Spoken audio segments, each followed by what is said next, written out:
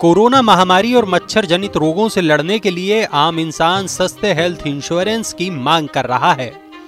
सरकार कह रही है कि सस्ता हेल्थ इंश्योरेंस भूल जाओ। ऐसे में इलाज के मोटे खर्च से बचना है तो महंगे इंश्योरेंस पर जेब ढीली करते रहिए।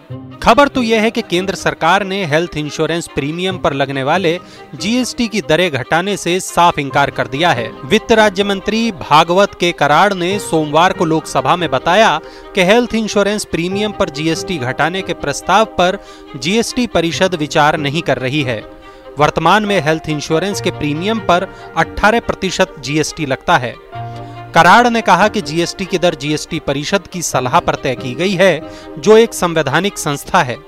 इसमें केंद्र और राज्य सरकारों के वित्त मंत्री शामिल हैं। वर्तमान में जीएसटी परिषद के समक्ष हेल्थ इंश्योरेंस प्रीमियम पर जीएसटी दर घटाने का कोई प्रस्ताव विचाराधीन नहीं है। सरकार के इस कदम से मध्यम वर्गीय परिवारों की उम्मीदों पर एक बार फिर झटका लगा है, क्योंकि निम्न और कम आय वाले 10.74 करोड़ परिवार आयुष्मान भारत योजना के तहत कवर किए जा रहे हैं। सरकार की ओर से इन परिवारों को 5 लाख रुपए का हेल्थ बीमा कवर निःशुल्क मुहैया कराया जा रहा है। लेकिन जिन लोगों की मोटी कमाई है उनके लिए जीएसटी कोई खास मायने नहीं रखता। जाहिर है सबसे ज्यादा मुश्किलें मिडिल क्लास की हैं।